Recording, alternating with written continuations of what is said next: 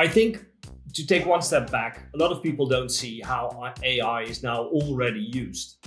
I mean, you can't do facial recognition without AI. You can't do customer profiling without AI. So it's already in use, but it's now becoming with the generative AI and all the publicity around ChatGPT. It's now really all over the place, and it will continue.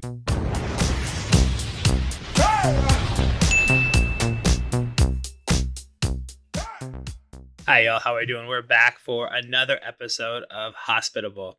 Hospitable is a podcast for the hospitality industry where we discuss and we discover how to be more human through technology, with technology in the hospitality space. And today, my guest is Olaf van Haperen. Yeah. Close enough. Yeah, close enough. He's a senior technology partner at Evershed Sutherland, and it's a global top 10 law practice. And he does a lot of legal advice and work in the hospitality industry. And so I wanted to bring him on and kind of speak to that today. So Olaf, thank you so much for joining the podcast. Yeah, my pleasure.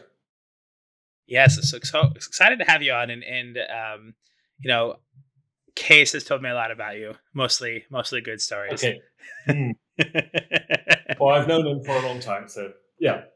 Yeah. So tell me a little bit, how did you find your way into law? Like, is this something you knew you wanted early? Talk to me a little bit how you got your way into the legal side of things. Well, it actually started when I went to university. I went to study biology, which is completely different. But after about a year, I thought, my career perspective is like being in front of a classroom the rest of my life or in a lab coat. So I then thought, what else can you do that will open up the world for you? And then I thought, well, law, it's both easy to study because it's like a course in reading and writing. So that sort of set me up studying law. And when I finished getting my law degree, I started at a law firm. And they said, well, you did some years at biology as well, so you probably know technology, so you do that. So that's how I ended up in law and in the technology space. And to be honest, it does help sometimes because you've got a different way of thinking if you've got a technology background or a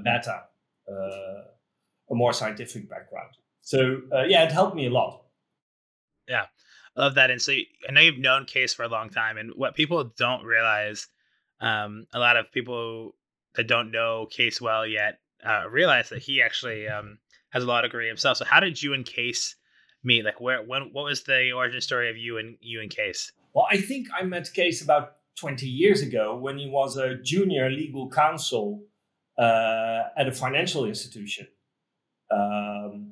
And well, we came in contact. He became my client then, at least the company he worked for, and that's how we met. So the story goes, and now 20 years later, still kicking it, joining the podcast and all the good stuff, right? Yeah, exactly. So, when we look at this podcast is all about hospitality and working in legal and law, you've worked with a lot of hospitality companies and probably fair share with the tech side of things. When you think about hospitality, what does that word mean to you, like personally? And what are some of the things that you have just noticed as kind of interesting trends from your world, from a legal view, that has happened in the hospitality space over the last few years? Well, hospitality for me personally is about feeling welcome, warm, being seen as a guest, being treated as a guest, maybe as part of the family. And if you look at law, then I think about 8 years ago, the only thing I really did was involved with in technology and hospitality was implementations gone wrong, SAP implementations that went out of scope and people were arguing. So it was always either from an IT perspective getting into a fight, or but over the last few years it's become so data driven that I know. So the CEO of Microsoft said, I think 5-6 years ago, everybody's becoming a technology company, and I think that applies to the hospitality as well. It's so technology and data driven now that that now when 5 or 10 years ago in this firm, the lead partner for a hospitality company would be either somebody doing employment or somebody doing corporate. And now often the lead partners are the commercial partners because they cover technology. So yeah, it's massive change. Yeah. And you know, you talk about hospitality kind of companies becoming technology companies, and you know, we look at, you know, you do a lot with data. How has the industry, is we are more digital, right? There's OTAs, there's all these other companies, there's companies like Omniboost, right? And there's a flow of data, customer data. We talked about, you know, your definition of hospitality coming in and being, it felt like one of the family. How do and how should, or what are the changes that have happened with the flow of that data? Because we now have more data on each customer that walks in, because you have a social profile, you have a company profile, you have all these things. How has that affected or affected the hospitality industry for the better? And what are some of the things that from a legal space you're like, whew, we got to be careful here? Yeah, well, I think it's a knife that cuts both ways. It opens up, I mean, so much possibilities on profiling clients, on getting your data, and not only personal data, but data on the use of products and services. So there's a whole world of opportunities. On the other hand, as the knife cuts both ways, it's also dangerous to be too aggressive what you do with data. And now, especially in these times of cybersecurity, hacks, breaches. Well, if you look at what happened to Marriott, the Marriott hotel chain several years ago, which was quite a well-known case where they took over a software company and they didn't really do their due diligence right. So they overlooked a breach and they got a fine, and it was not a small fine. It was a multi-million pound fine they got because they were breached and didn't report it. And well, the Marriott chain itself was utterly innocent, but well, they bought the company, so they were responsible for it. So it has upped the stakes, the use of so much data. I mean, it's interesting because you can track so much about a person and know what to push at the right time in the right place, but that, you know, with that comes more opportunities for breaches to happen, et cetera. And, you know, it's really interesting at the hospitality industry, right? Hospitality is global. You've got airlines and hotels and all these things that are global, but you have so much uniqueness. You know, Europe to the US to the Middle East to Asia Pac all have different legal requirements and issues. What do you see with kind of, you know, the flow of that data as you know, if I travel across the world to other parts of of the world, like how does that affect, you know, for a Marriott or somebody to be paying to be smart about that data depending on where the location is? Well, it's well, basically, it's a huge challenge. So airlines have specific carve outs in legislation to exchange information, but for example, hotel chains don't. So being able to send your data, the personal data of guests, for example, from European continent into the US is challenging and constantly changing because 2 weeks ago we had the new EU-US adequacy, but a certain Mr. Schrems has already announced that he's going to fight that at the European courts as well. So we might end up with a ban on cross-continent data flows, US, EU, in a year or two again. So it's and I think one of the biggest challenges for all the legal people active in the hospitality industry, so the legal councils and the legal departments of the big chains and of is staying on top of things. There's so much happening. And we've got NIS2, which is a cybersecurity directive coming up, which will apply. You need to be ready. There's going to be notification obligations. You need to have your internal processes right. And that's even not to speak of all the AI stuff that's coming. So yeah, it's a challenging legal landscape for the industry. Yeah, and it's just I find that so fascinating because growing up, I'm an elder millennial, so I knew time before internet, and then when dial up came, and after internet, right?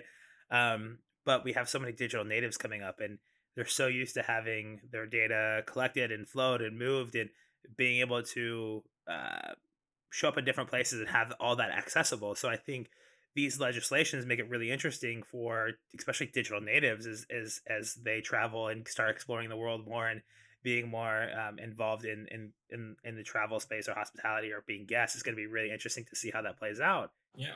Then you mentioned AI, right? It's a huge topic for everything, and I'm a huge proponent of ChatGPT and leveraging some of those things. But how do you see that affecting?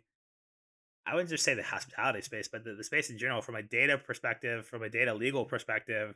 I'm sure this has got to be something that keeps you up at night, doesn't keep you up at night. What's your thoughts on that? Well, not being a digital native, it's sometimes hard to keep up, but we try and we do. Some of our clients are the leading parties in the world on AI, so we're supposed to be on top of it. The EU has announced the EU AI Act, which is going to be the first piece of regulatory law that will probably come into place worldwide, even banning certain forms of AI. But so I think, to take one step back, a lot of people don't see how AI is now already used. I mean, you can't do facial recognition without AI. You can't do customer profiling without AI. So it's already in use, but it's now becoming, with the generative AI and all the publicity around ChatGPT. It's now really all over the place, and it will continue. I mean, Microsoft will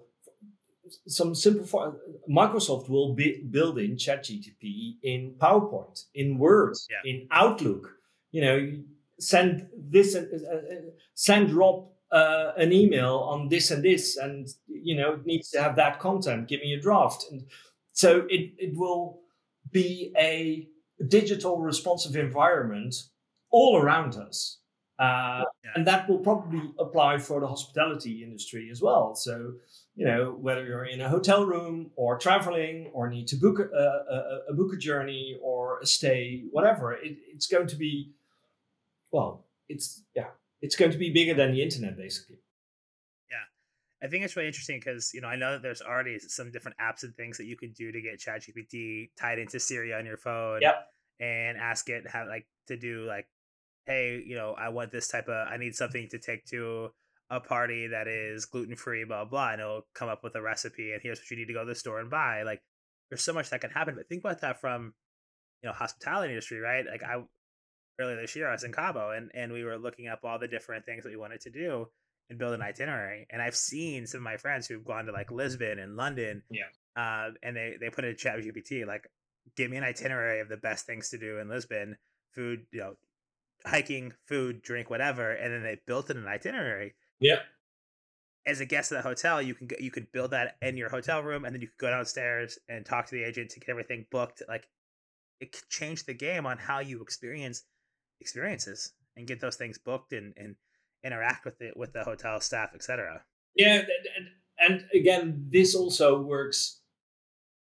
Well, what we see in our practice is that it's sort of, either companies are looking at it from, creating new services, new value, but there are also a lot of companies who look at it from a cost-cutting perspective.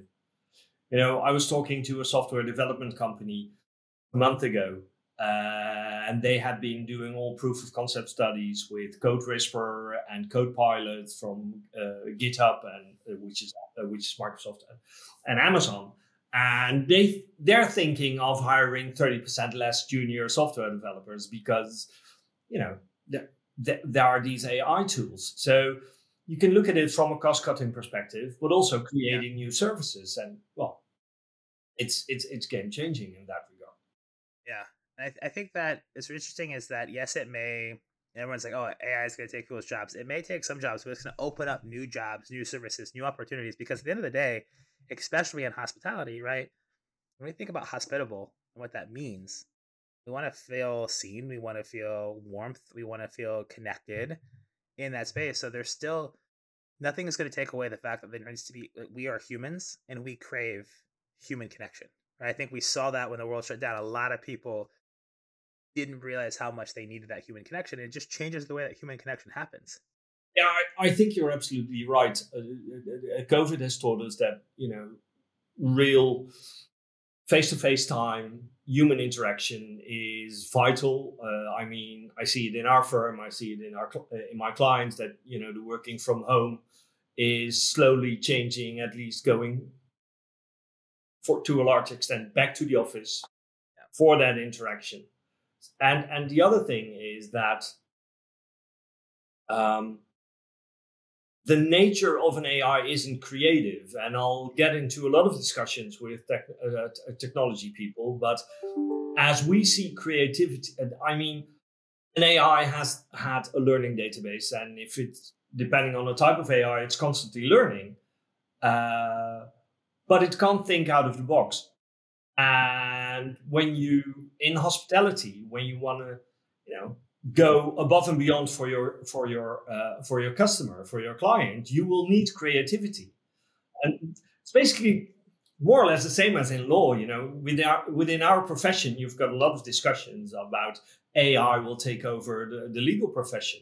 But in the end, if you look at case law, at really creative solutions, there's no learning database with that solution. So Yeah. the human factor will always be decisive. Yeah. I love how use the word creativity because you can argue that it can be creative in how it pulls data and does stuff, but at the end of the day, it can't be creative in the fact that our human brain, our human element, there's something to it that is creative, Yeah.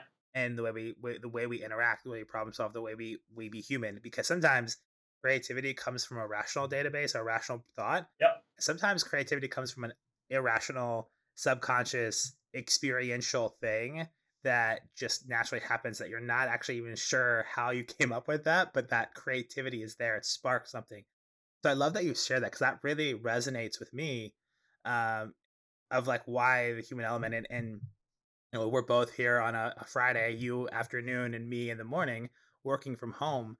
But I hate working from home, and I know a lot of people are like work from home, work from home. I'm the opposite. I live in New York City for a reason, Yeah. right? I want to feel the hustle, the bustle. I want to feel that energy when you walk into the city. And I'm sure you've probably been to New York a couple of times.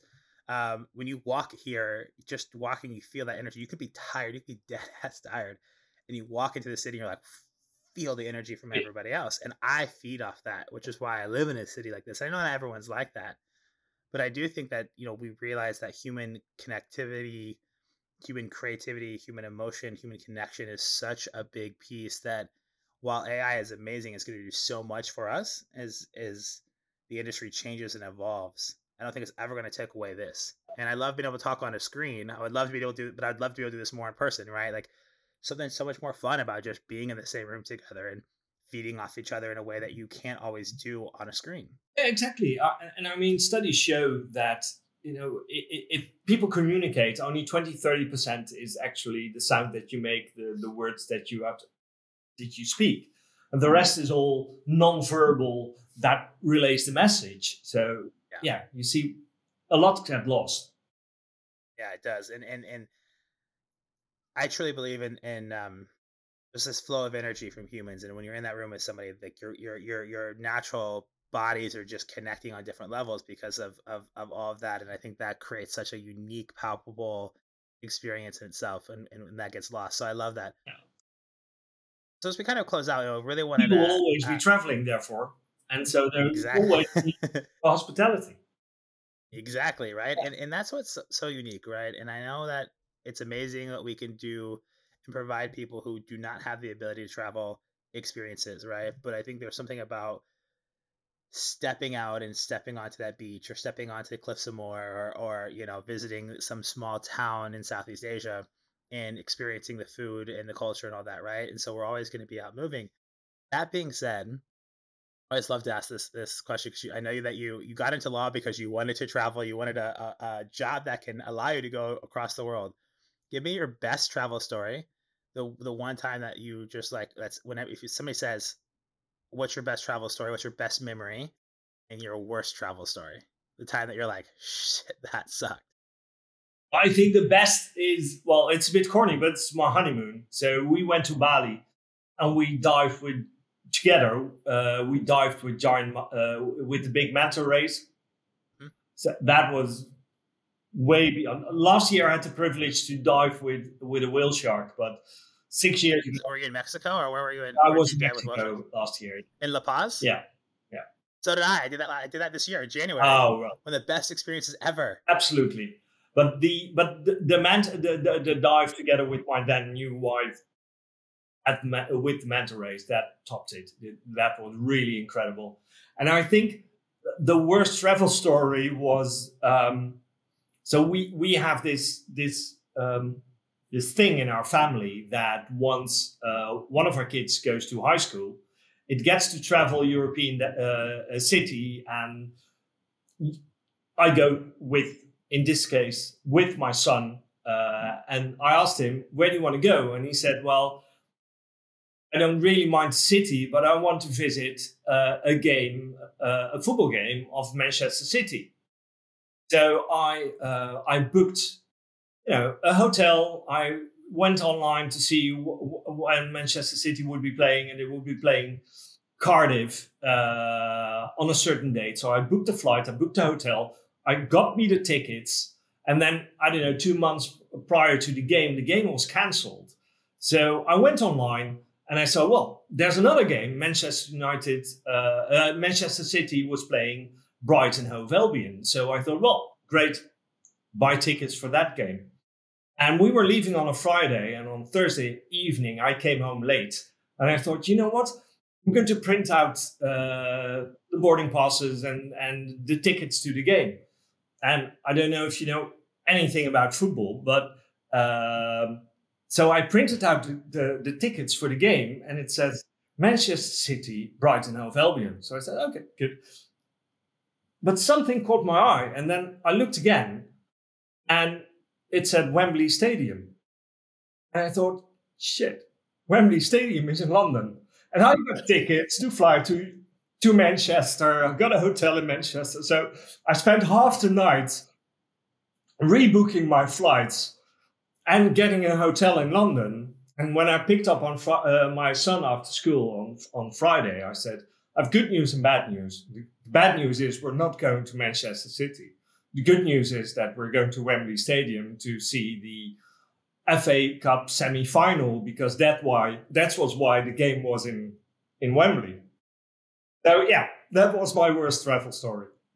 Oh, that had been. I bet that was like sheer panic. Oh The yes, sweats got on. Like, oh shit, because you had to figure it out for him.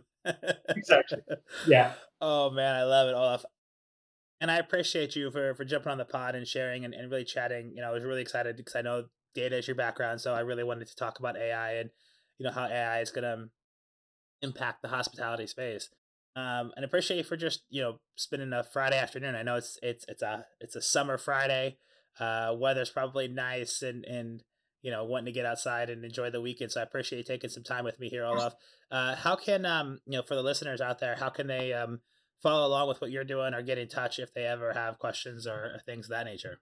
Well, I'm got a pretty good profile on the internet. So if you look up my name and you connect it to either lawyer or data or Evershed, then for sure you'll find me.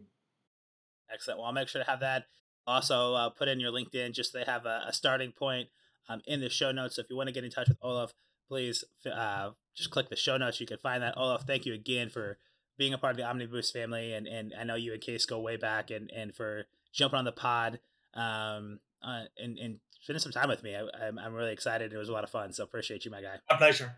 Thank you. Awesome. Thank y'all.